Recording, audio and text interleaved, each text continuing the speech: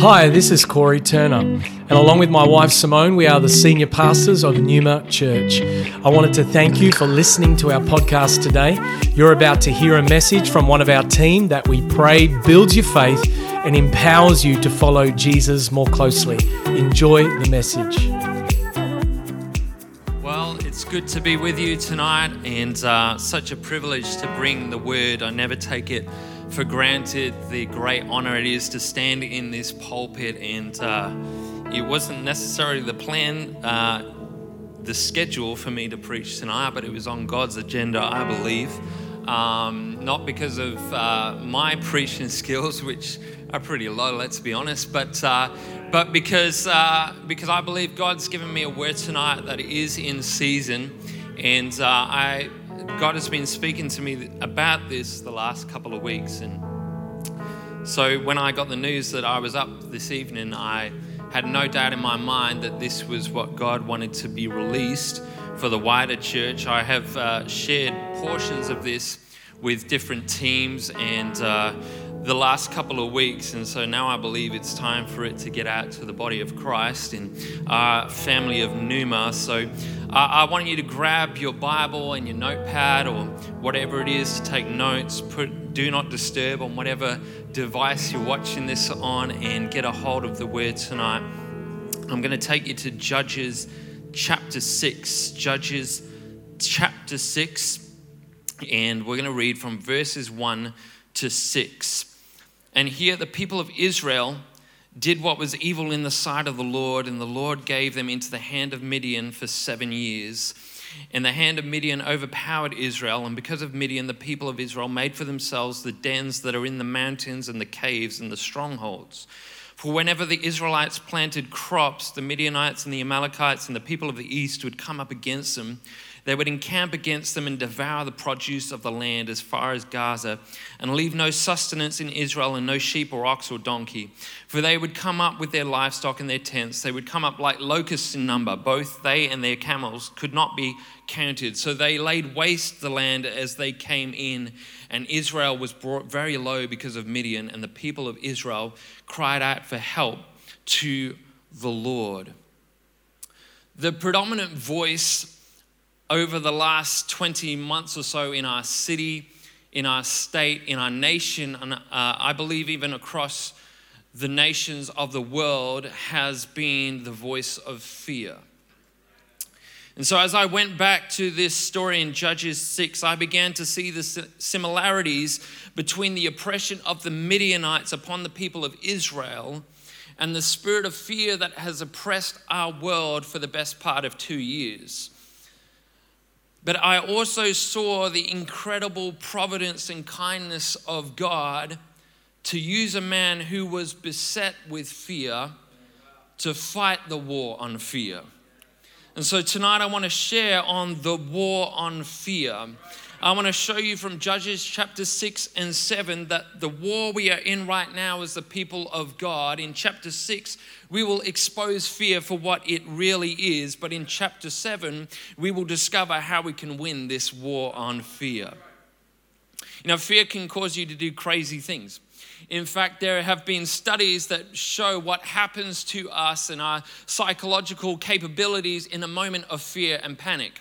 Regardless of how high your IQ is, in a moment of fear or panic, your IQ virtually plummets to nothing. But rather than bore you with all the scientific studies and details that, let's face it, are beyond my IQ, why don't we watch a short clip that will demonstrate this point perfectly? What's going on? What's going on? What's going on?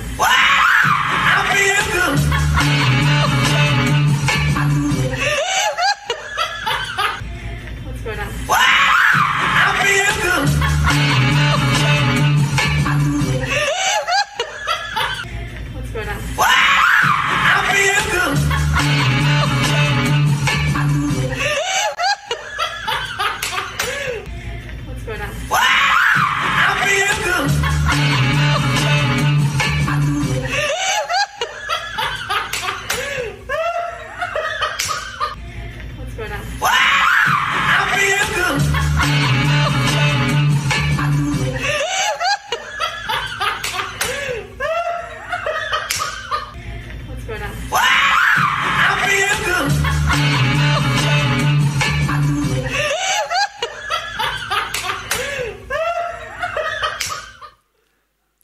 So good. So many hours spent just watching people make fools of themselves. Fear makes us do crazy things, right? In all of those examples there, I'm sure that those people under normal circumstances, don't have trouble getting in the car, or don't have trouble, throwing eggs across the kitchen and so on and so forth. But fear causes us to do some pretty strange things.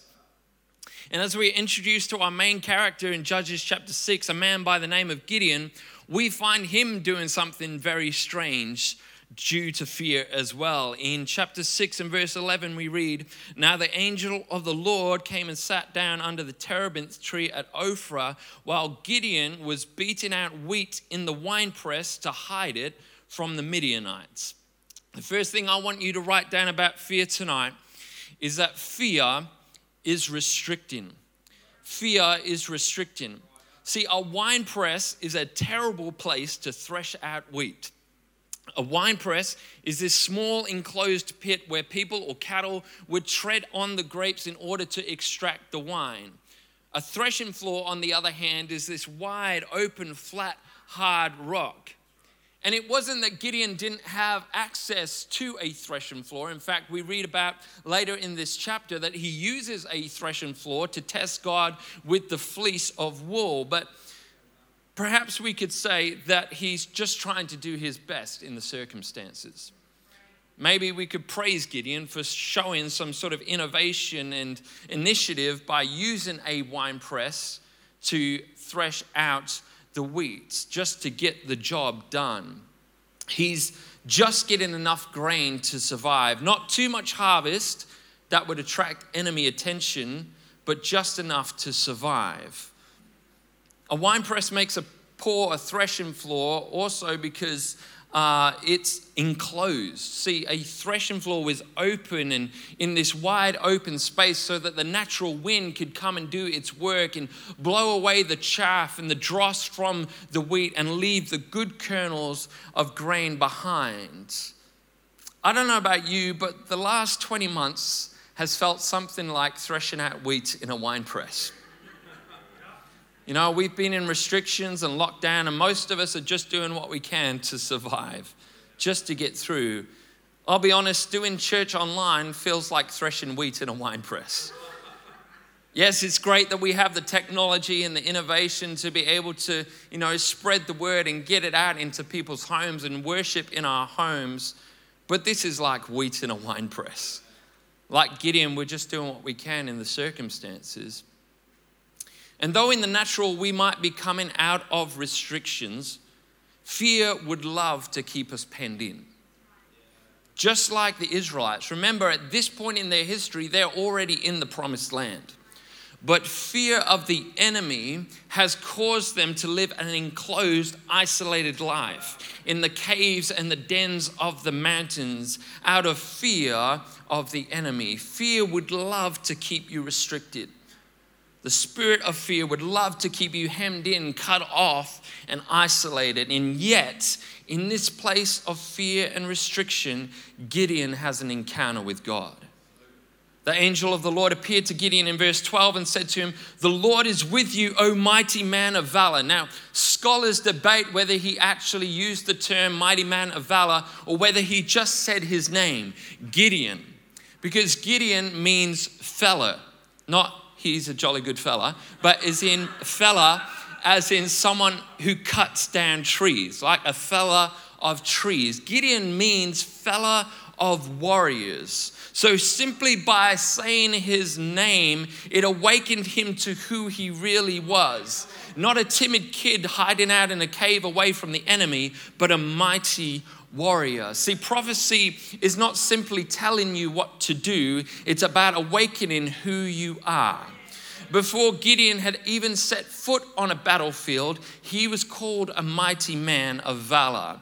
Right there in the restriction of the winepress, Gideon's identity is restored. His calling is articulated and his vision is elevated. And in that place of fear, he sets up an altar as a result of this encounter and calls it Jehovah Shalom. The Lord is peace. And his first assignment after this encounter is to restore proper worship. Before he came up with a battle plan and recruited an army and gave the signal to attack, God's first assignment for this mighty man of valor was to restore true worship. See, number 2 thing I want you to note about fear tonight is that fear is misplaced worship. Fear is misplaced worship. In verses 25 to 26, that night the Lord said to him, take your father's bull and that second bull 7 years old and pull down the altar of Baal that your father has and cut down the Asherah that is beside it. And you build an altar to the Lord your God on top of the stronghold here and with stones laid out in due order. Then take the second bull and offer it as a burnt offering with the wood of the Asherah that you shall cut down. Before Gideon could go into war against fear, he had to deal with the root of the problem, and it began in his own household. See, fear is nothing but idolatry. It's elevating something to a greater stature than God. The Bible presents us with 2 types of fear: the fear of man and the fear of God. Now, the fear of God is so often misunderstood because we look at it through the lens of the fear of man, through our punishment paradigm. It goes all the way back to the Garden of Eden when Adam and Eve ate of that forbidden fruit. And then God came down as he always did in the cool of the day. And he says to Adam and Eve, where are you? And Adam said to him, I heard your sound in the cool of the day and I was afraid, so I hid myself. And all of a sudden the punishment paradigm entered into the human psyche. I've done something bad and I must be punished. But the fear of God is not one of punishment, but one of protection. It is a healthy reverence to the holiness and magnificence of God. For me, the fear of God is encapsulated beautifully in Hebrews chapter 4, verse 16, where it says, let us with confidence draw near to the throne of grace that we may receive mercy and find grace to help in time of need. How do you confidently ask for mercy? That seems like an oxymoron right there. I'm confidently asking for mercy. Well, the fear of God means that I can confidently ask for mercy. I'm confident in your grace, but I recognize that I need your mercy. Oswald Chambers said, the remarkable thing about fearing God is that when you fear God, you fear nothing else. Whereas if you do not fear God, you fear everything else. Proverbs 29 verse 25 says, the fear of man lays a snare, but whoever trusts in the Lord is safe. Worldly fear is restrictive, it's isolating, it holds you captive. A godly fear is free and peaceful and safe. Gideon had to destroy the altar of fear in order to restore true and proper worship. See, before you can fight the war on fear, you need to have peace with God. Before you fight against fear, you need peace with God. But even in doing this action, this first assignment, Gideon had still not conquered his internal fear. We read in verse 27 and verse 28, so Gideon took 10 men of his servants and did as the Lord had told him. But because he was too afraid of his family and the men of the town to do it by day, he did it by night. This is the third thing I want you to write down about fear tonight, is that fear operates in the dark. Fear operates in the dark.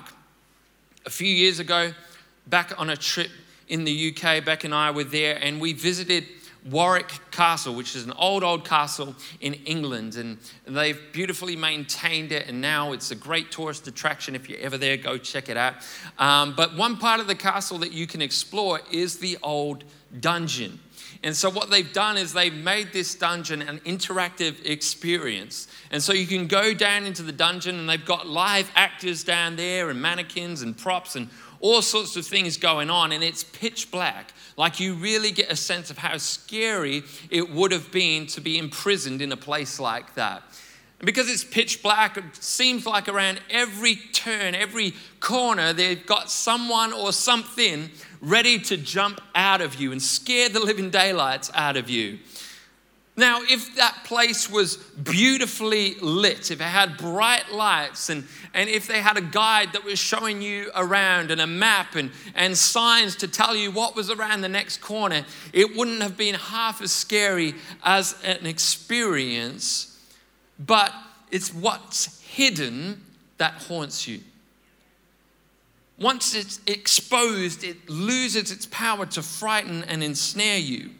As long as it's hidden, it has power over you. But once it's out in the open, once it's in the light, its power quickly evaporates. This was the mission of Jesus. In John 1 verse 4, in him Jesus was life, and the life was the light of men. The light shines in the darkness, and the darkness has not overcome it. 1 John 4:18, there is no fear in love, but perfect love casts out fear. Now, there's so much more that we could unpack in Judges chapter 6, but time won't allow us to do that tonight. We need to get into Judges 7 and discover the keys to facing this foe of fear. In chapter 7, we discover that our weapon against fear is faith. Our weapon against fear is faith. See, if fear is restricting, number one, faith is releasing. Faith is releasing. If you read verses 1 to 8 of chapter 7, we don't have time to do that tonight, but God had to sift out fear from Gideon's army. See, Gideon had gone throughout the land recruiting for his army, and yet 2/3 of that army that he recruited was overcome with fear. In fact, they had to send 22,000 of them back home because of fear. Because fear begets fear. Fear will attract more fear. So if you're spouting fear, if you're speaking fear, if you're emanating fear, you will attract people like that around you as well. If you discover that you're getting caught up in fearful things, then maybe look around at the people that are surrounding you and get around people of a different language, people of a different spirit, because fear simply begets fear. God had to sift his army of fear because, like the saying goes, you can't fight fire with fire. Well, you can't fight fear with fear. God had actually put a provision in Mosaic law for people to be excluded from military service. We often think of those ones who were recently married or had bought property or acquired a vineyard. They were allowed to stay at home and excluded from military service. But in Deuteronomy 20 verse 8, we actually find that those who were fearful and afraid were also told to stay home. It says, because lest he make the heart of his fellows melt like his own. We're engaged in spiritual warfare, and there is no demilitarized zone. There is no neutral territory, and it's not for the faint-hearted. And we certainly can't battle against fear if we are overcome with it within ourselves.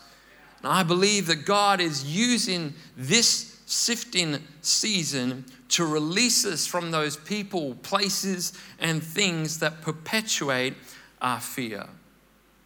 See, Gideon could have felt comfort in numbers in that way. He went around doing his campaign and getting people to the cause.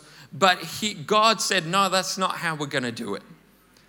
You're not going to overcome fear with numbers, with statistics, with research, with what you can discover on your own. Faith for Gideon meant releasing control. And understand that whilst fear is contagious, so is courage. Billy Graham said, courage is contagious. When a brave man takes a stand, the spines of others are stiffened. That's why we need to get around some brave people.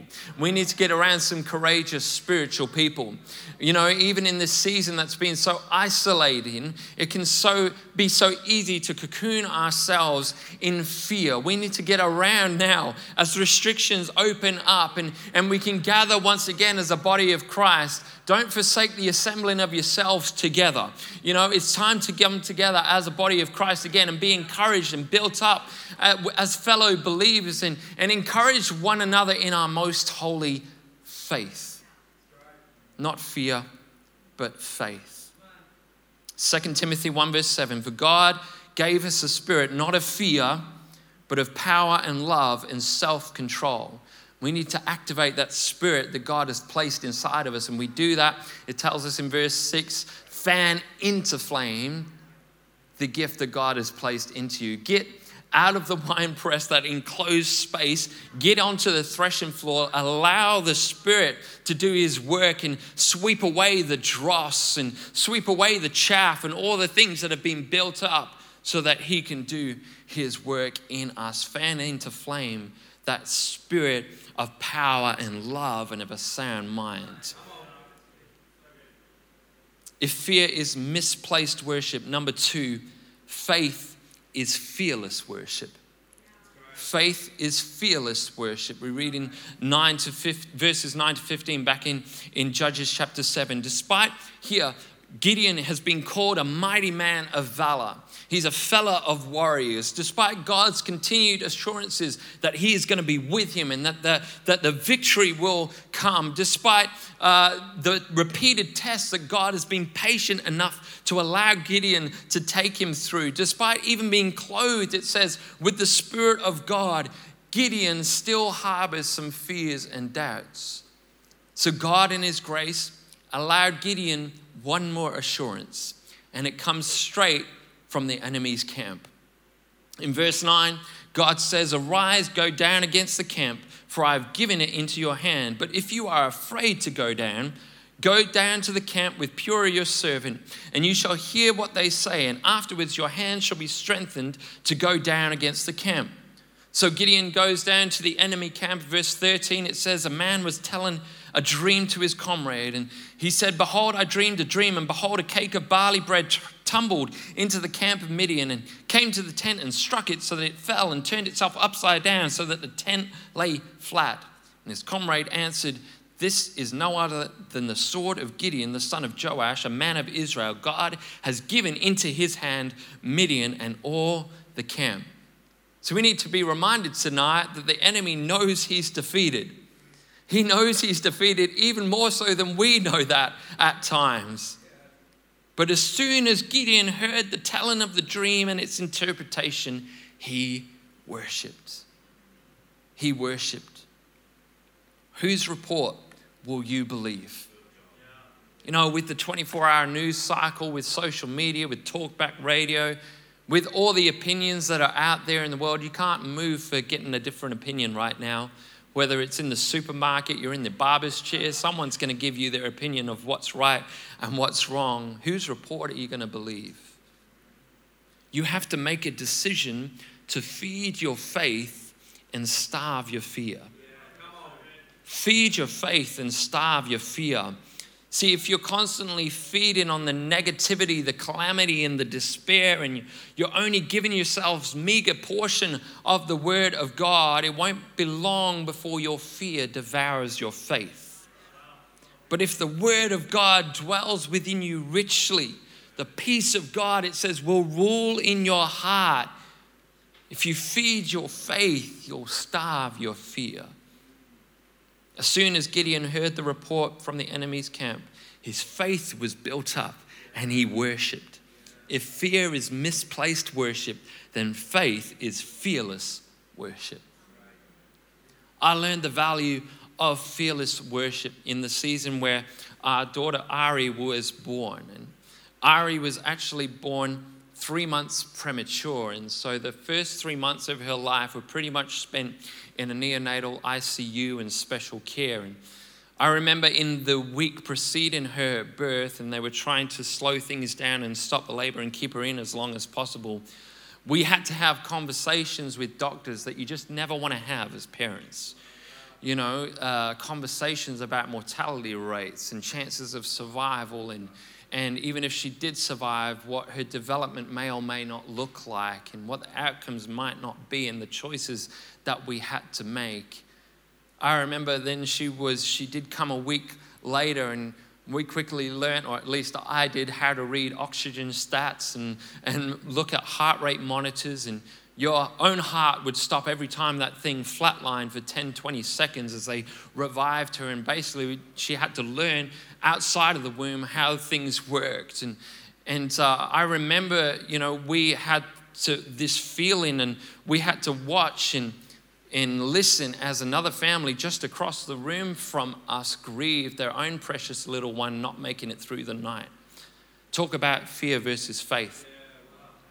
And I remember pacing the corridors of that hospital, just newly into ministry and trying to start up young adults ministry and a whole bunch of other things. And, this sort of stuff it's not supposed to happen to you. You read about it in other people's lives, but when it happens to you. And I remember pacing those hallways, and all I could do was just worship. All I could do was say, yea, though I walk through the valley of the shadow of death, I will fear no evil, for you are with me. It's in moments like that you're glad that you were forced to learn memory verses as a kid. Yea, though I walk through the valley of the shadow of death, I will fear no evil, for you are with me. Yea, though I walk through the valley of the shadow of death. I remember the song that God gave me in that season was a song called Take Heart. And it says, so take heart and let his love lead you through the night. Hold on to hope and take courage again.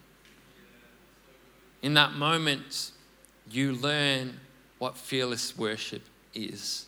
Faith means fearless worship. I remember months later, we were reflecting on it, Beck and I, and we were like, how on earth did we get through that? You look back on what God has brought you through, and you realize that he gives you enough faith for the fear that's in front of you. God was so kind, and he led us through that valley, and Ari is now a 9-year-old walking, talking, singing, hugging miracle, and we're so grateful for what God has done. As soon as Gideon heard the telling of the dream and its interpretation, he worshipped. And he returned to the camp of Israel and said, arise, for the Lord has given the host of Midian into your hand.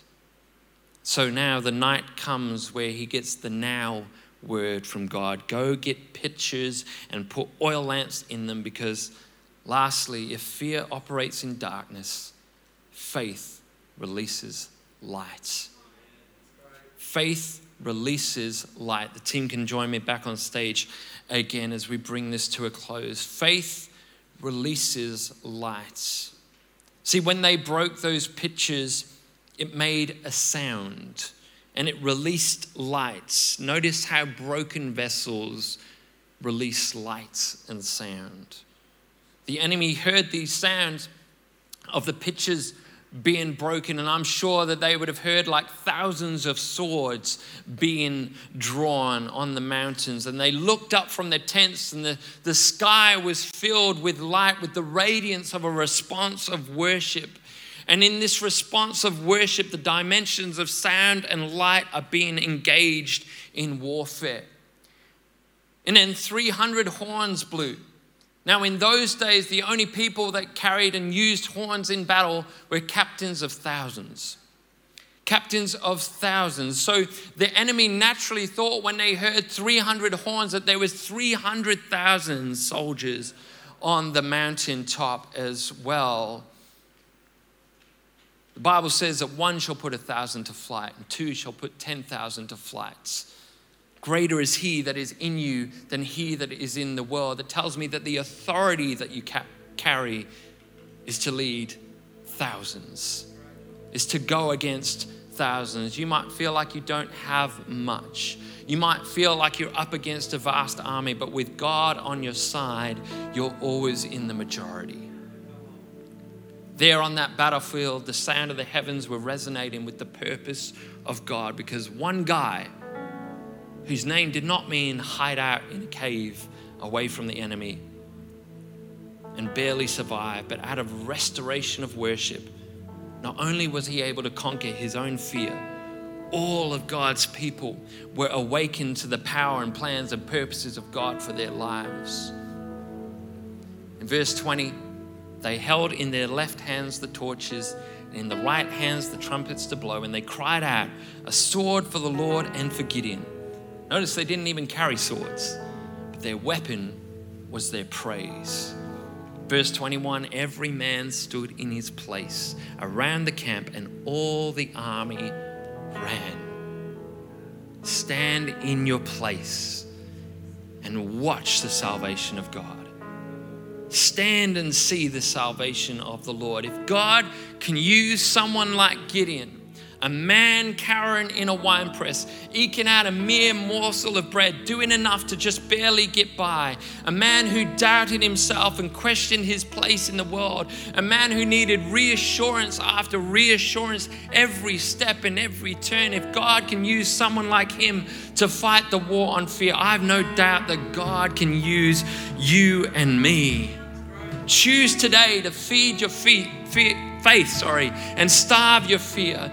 Feed your faith and starve your fear. You do this by feeding yourself on the Word of God. Declare the promises of God each and every day. Put away Facebook and Instagram and the news for just a moment and pick up the Word of God and get it in your spirit. Read Romans 8 verse 31. What shall we say to these things? If God is for us, who can be against us?